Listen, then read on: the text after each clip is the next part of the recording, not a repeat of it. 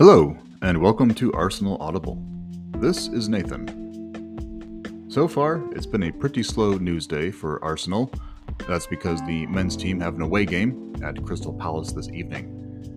The news will start coming fast and furious in about an hour when the starting lineups are released for that game. But in the meantime, we have an update on a few players. Some that are in the squad, some that are on their way out of the squad, and some that are hoping to work their way into the squad. So, without further ado, let's dive in.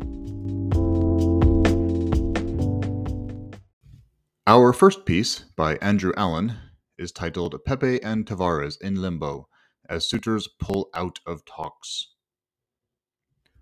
According to Fabrizio Romano, Arsenal continues to be thwarted in their attempts to offload Nicolas Pepe and Nuno Tavares. Pepe had been talking to Turkish side Besiktas about a permanent move, but it is now reported that an agreement over salary and contract length couldn't be reached. As such, both parties walked away from negotiations. While the Ivorian is surplus to requirements at Emirates Stadium, it's thought the club aren't willing to pay off the final year of his contract and continues to hope a small transfer fee can be generated.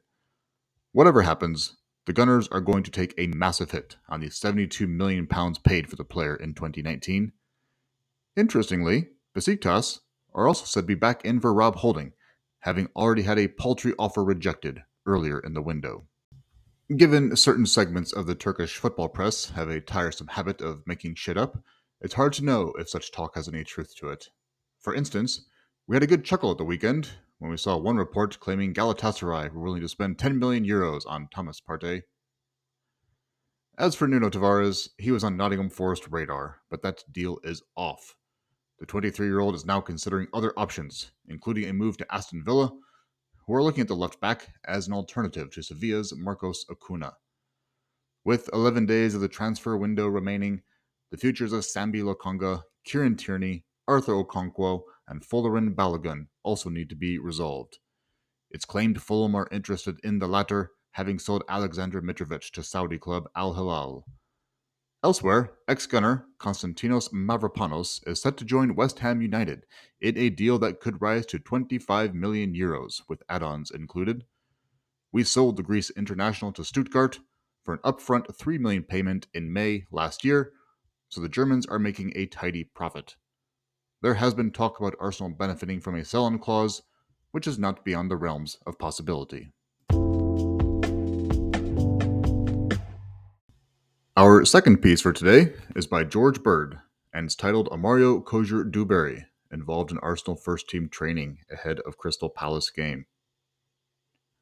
Talented winger Mario Kojer-Dewberry was involved in training with the Arsenal first team ahead of Monday's game away to Crystal Palace. The 18-year-old trained with the first team throughout last week and didn't feature for the U21s against Leicester City on Friday night, although he did watch that game from the stands. Kojer-Dewberry is very close to the senior squad and will hope for further involvement in a matchday squad in the near future.